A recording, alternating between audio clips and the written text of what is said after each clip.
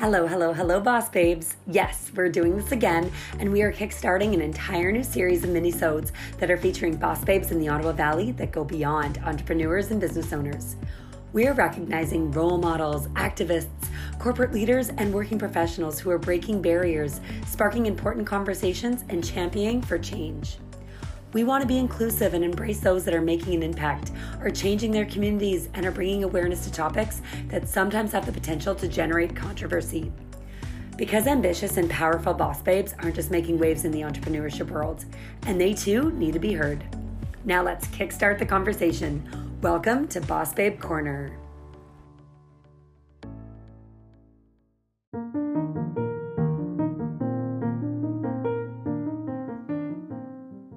Hey there! Are you looking for an extracurricular activity for your 6 to 10-year-old child to participate in? And are you looking for a safe activity that can be done in the comfort and safety of your own home? Hi, I'm April Resmer, and I've been teaching piano, voice, and theory to children for over 20 years. Here at Miss April's Music Studio, I have designed a video piano lesson that is specifically meant for at-home study. This means no lesson times to remember and no driving to lessons. It's genius, am I right? All you need for this course is a piano or a keyboard, the method books, and a Google account. And once a week, the lessons are shared with you.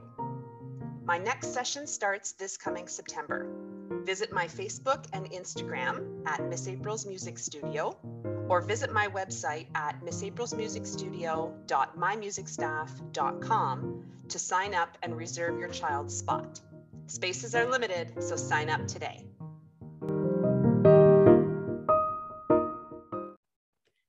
In February 2020, this babe secured a spot in the 2020 Paralympic Games in Tokyo by winning gold and being named Best Libero at the World Paravolley's final Paralympic qualification tournament in Halifax. Wearing number 8, along with a long list of titles, including 2020 Athlete Ambassador, Parasport Ontario's 2021 Female Athlete of the Year Award, mentor, cancer survivor, wife, and mom, this babe is heading to Tokyo's 2020 Paralympic Games, and she's got the entire Ottawa Valley community cheering her on. Please welcome Jolyn Wong as our next guest to Boss Babe Corner. Thank you so much for having me. Thank you so much for being here, Jolyn. I'm so excited to have you on. And like I said, we've got the entire Ottawa Valley cheering you on right now. We're so excited for you. There are just signs everywhere. We cannot wait for August 24th because that's when things kickstart and the races are on. How are you feeling? I'm pretty jacked up. It's been a long year waiting for the games to begin. So I'm pretty excited to finally be in Japan and get ready to perform on the world stage. And I was actually reading too that you guys aren't even going to have any spectators during your competitions either. Yeah. So no spectators, not even local fans, but I mean, our teammates on the bench will be cheering loud. We have a big coaching staff with us. So we're just going to create our own noise. That's right. Well, hopefully a little less pressure too with everybody, like not feeling the pressure of everybody watching you, although there are going to be a lot of eyes on screens watching you guys. So hopefully a lot less pressure without people actually being in person there. Yeah, for sure. So Jolyn, let's talk about your journey because at 12 years old, you were diagnosed with a type of bone cancer that's actually comparable to the type that Terry Fox was diagnosed with that resulted in your leg being amputated when you were only 13. How did you overcome something so devastating at such a young age? Right. Yeah, I'm asked this question quite often. And I think when it comes down to it, it was my family and my small town that I grew up with that was just with me the whole time. So I never felt alone in the journey and with the diagnosis. My mom was with me every step of the way, from like sleeping at the hospital with me to literally taking my first step on a prosthetic. And I'm sure for my mom, like she was just breaking on the inside, but she didn't show that, and it allowed me to stay strong and hopeful for the future. At one point I told my mom I didn't want to go ahead with the surgery because I didn't want to be different and I didn't see a future in sport. And my mom was just supportive of whatever decision I came to, but obviously I ended up getting the surgery, and And yeah, here I am. My sister has alopecia, and I know it's nothing compared to having cancer. And so her growing up and learning how to accept a different condition that's obviously very different from other people, you know, people were staring, and she went from not like losing her hair to wearing a wig and kind of accepting her new norm being bald. Now, did you find that, you know, being now an amputee at such a young age and trying to like explain that to people, or were you kind of hiding it before embracing it? How was that for you? Yeah, that's a great question. So, I guess my first experience was actually on my way home from my surgery, and we hadn't had the discussion about how to react if someone had asked a question or anything like that. So we were at McDonald's getting breakfast, and then someone from behind the counter couldn't see like below my waistline, and I was on crutches, and they're like, "Oh, what did you do?" And I was just like, "I got my leg cut off." And she just left and didn't come back, and like, because neither of us knew how to deal with the situation. So after that, I guess I kind of, you know, went over some things that I could say in different situations. And I would say having my own children and learning how to teach them how to deal with people's questions about their mom was really what kind of taught me how to accept it and just educate rather than being like, oh, I have to answer your question again. But most people, they're just curious and they don't know and they want to know your story. So yeah, within, I would say the first, you know, 7-8 years of being an amputee, I was very much trying to hide it and was ashamed of it. And I wasn't the ideal body type that you see in society. But now I just embrace it and rock my leg. And I have a really cool design on it. And I don't try to make it look like a real leg because people see the difference anyway. Yeah, yeah. I'm really proud that you're teaching your kids that and you've embraced it and you are sharing your story. And you have also not let it stop you from accomplishing so much in your life. So tell us about your journey to the Paralympics and when you first realized that you wanted to compete. So prior to my amputation, I knew I wanted to play soccer for, I want to say for Team Canada, but at a very high level. And then I guess people always say, oh, because of cancer and because of your amputation, you got to be a Paralympian. I think that I would have been playing at a world stage and that I would have been competing at a high level, no matter what cards I was dealt. But yeah, so for my actual path to the Paralympics, I was playing high school volleyball, and there were 2 amputees on my volleyball team, and in my tiny little town. And our coach reached out to Volleyball Canada to see if there was a program for athletes with a physical impairment. And at that time, sitting volleyball was just beginning in Canada. So we flew out to Vancouver and tried out the sport. And this was in 2008. So I was 18, grade 12, and I've been with the team, with the national team program ever since. So what's the process like for someone who's determined to become a Paralympic athlete? So for each athlete and each sport, it's going to be a different process. I know for me, I didn't even know Paralympic sport existed upon getting my amputation. I had no idea there were adaptive sports. But I think, like you're saying, things are becoming more normalized and more, there are just more programs out there. So reaching out, if you're interested in a certain sport, reaching out to the National Sport Organization, whether it's the able-bodied version or the disabled version, like for instance, Volleyball Canada, like we're all under the same window, like sitting volleyball and indoor volleyball and beach volleyball. Or CPC, the Canadian Paralympic Committee, they can put you in touch with the right people. I found it especially hard in rural communities trying to find programs. Like I grew up in a tiny little town in Alberta with 5,000 people. And, you know, when there's 2 people in the whole town that have a disability, there's not going to be special programming. So there's a lot more available in cities, but yeah, you just got to keep digging for those resources and they are out there. So Now I'm curious, how often do you train and what kind of exercise do you do to stay in the best shape? Because after the year that we've been in with gyms closed constantly, I mean, they were closed for extended periods. So I'm assuming you have a home gym. Like, I need to know what you've been doing. Yes. Our over like during the pandemic, we were really lucky to get a new strength and conditioning coach with our team. So she was training us virtually with whatever we had available to us. I'm extremely lucky that my husband and I built a home gym in our basement as soon as we moved to Pembroke. So I had all the equipment I needed and I had a lot of floor space so I could do my like volleyball specific movements and even train in my basement if I needed. But as far as being on the court, last summer, I had these like giant cardboard pieces that I would train on. And at one point I was training and on my trampoline with the enclosed net, using that as something to play against. I trained on a tarp. And then I was granted access to Experience Gymnastics facility in Pembroke. And I used like click together hockey tiles and made like a mini court for me to play on. And now I'm back at Dundonald Hall. I've got a training exemption to train there. So my training that hasn't changed a lot over the pandemic.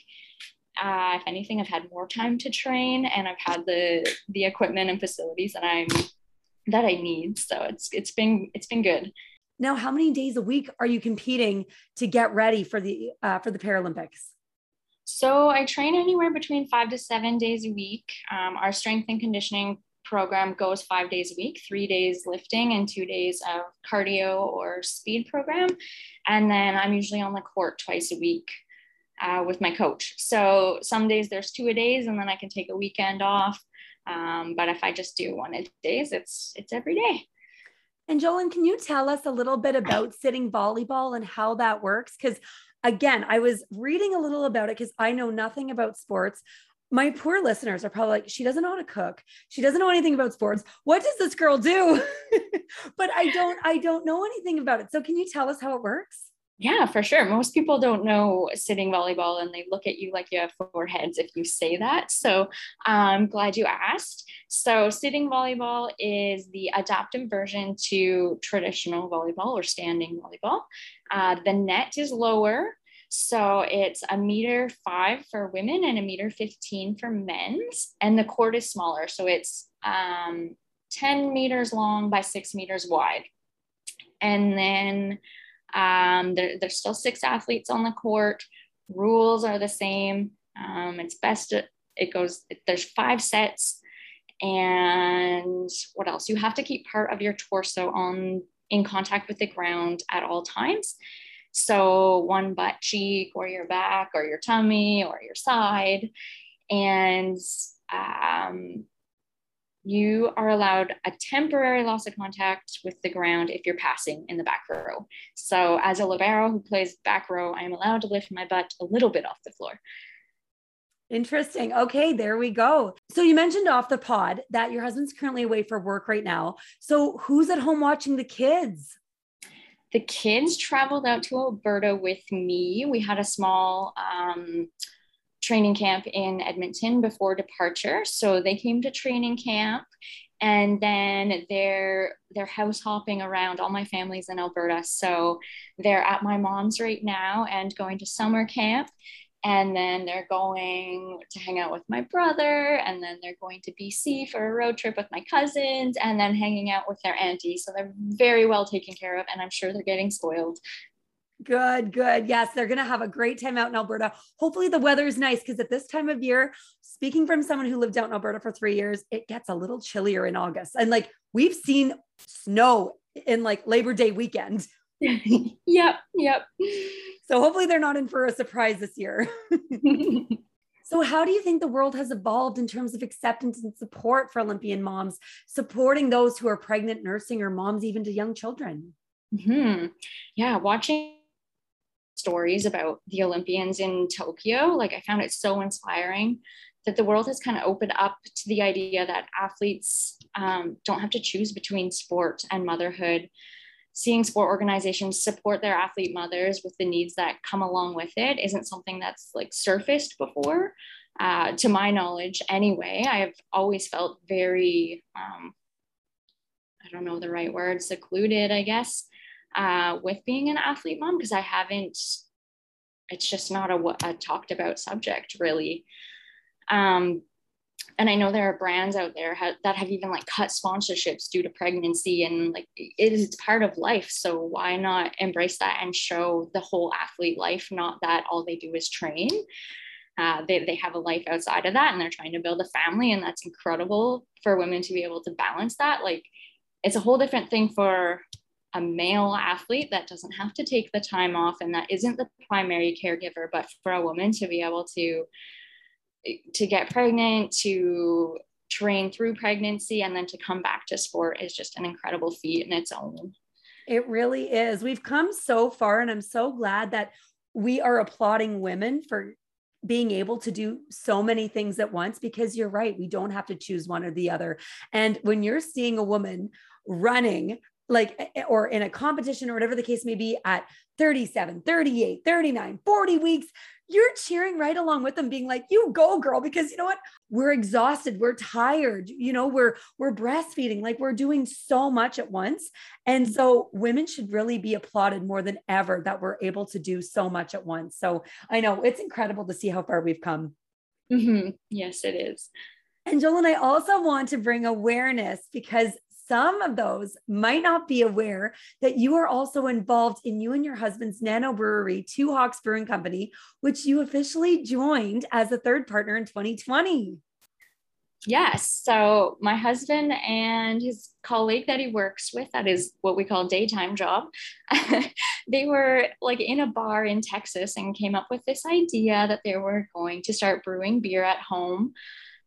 So I kind of just thought, okay, you brew your beer, you drink your own beer, and then it turned into a business. Not really knowing what we were getting into and how much work it is to own your own business. So I kind of just came along for the ride, I guess you could say, but I'm a very type A organized individual, and watching two men try to organize this hurt my head a lot. So I decided to start doing their books for them, and then I start doing their social media. And then now I do everything except brew the beer, because I'm not too good at science. So it would probably be an epic fail. That's hilarious. Yeah, you can definitely tell that there's a woman's touch on the social media pages for sure. You know, maybe a few more hashtags, more stories, just more of just that, you know, that connection to followers and stuff. Yes, 100%. And I read that you guys are still situated in your garage. Now, is that still the case? Yeah, we are. We get a lot of people that pull up to the address and then phone us to be like, are you sure?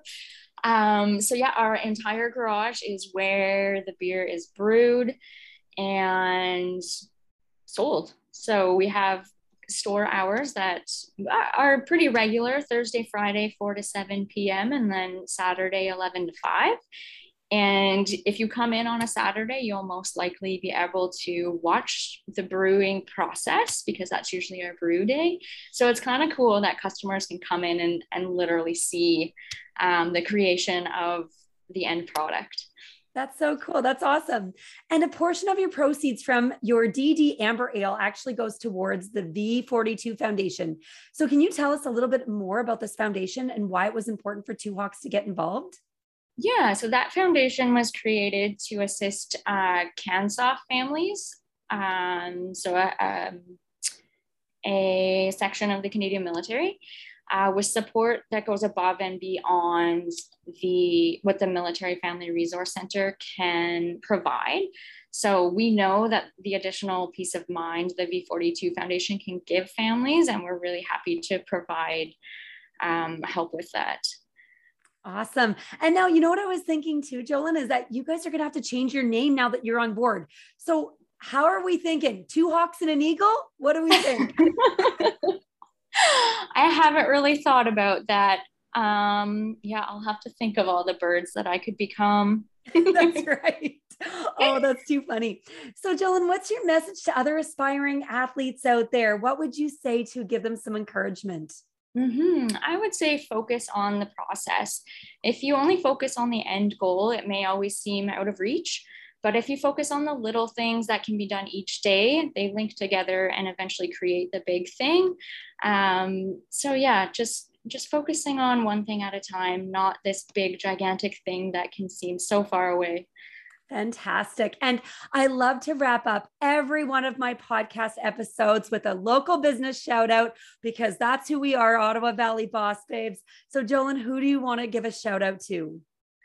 I don't know if it is a business or would be considered a business, but it's actually the Pembroke Public Library. We are probably their number one customers, and the librarian Anusha has been just so incredible with my journey and with that. We homeschool, so with helping, she reserves books that we don't even know we want, and she's like, I got you this book, and it's just incredible to see that she's looking out for us and what we want, what we need, I guess, for homeschooling. And she's really good at widening children's perspectives of the world, and it just never ceases to amaze me. Well, they did a beautiful tribute post on their Facebook page for you too, cheering you on. And it was just so beautiful. And I thought, oh my gosh, like only in the Ottawa Valley would you see places like, the Pembroke Library cheering on our local community athletes. Like that's amazing. Oh, what a great shout out. Way to reciprocate it right back. Well, Jolyn, I won't keep you anymore because I know you've got a busy day. It's 10:30 at night here, Eastern time, and in Tokyo time, what time is it again? 11:30 in the morning. 11:30 in the morning. So you've got a jam-packed day. You've survived, you've thrived, and you are going to kill it at this year's game. We are so proud of you, and we are all cheering you on from the Ottawa Valley sideline. So go kill it. We can't wait to watch you, and we will be cheering you on. Thank you so much. I really appreciate you having me today.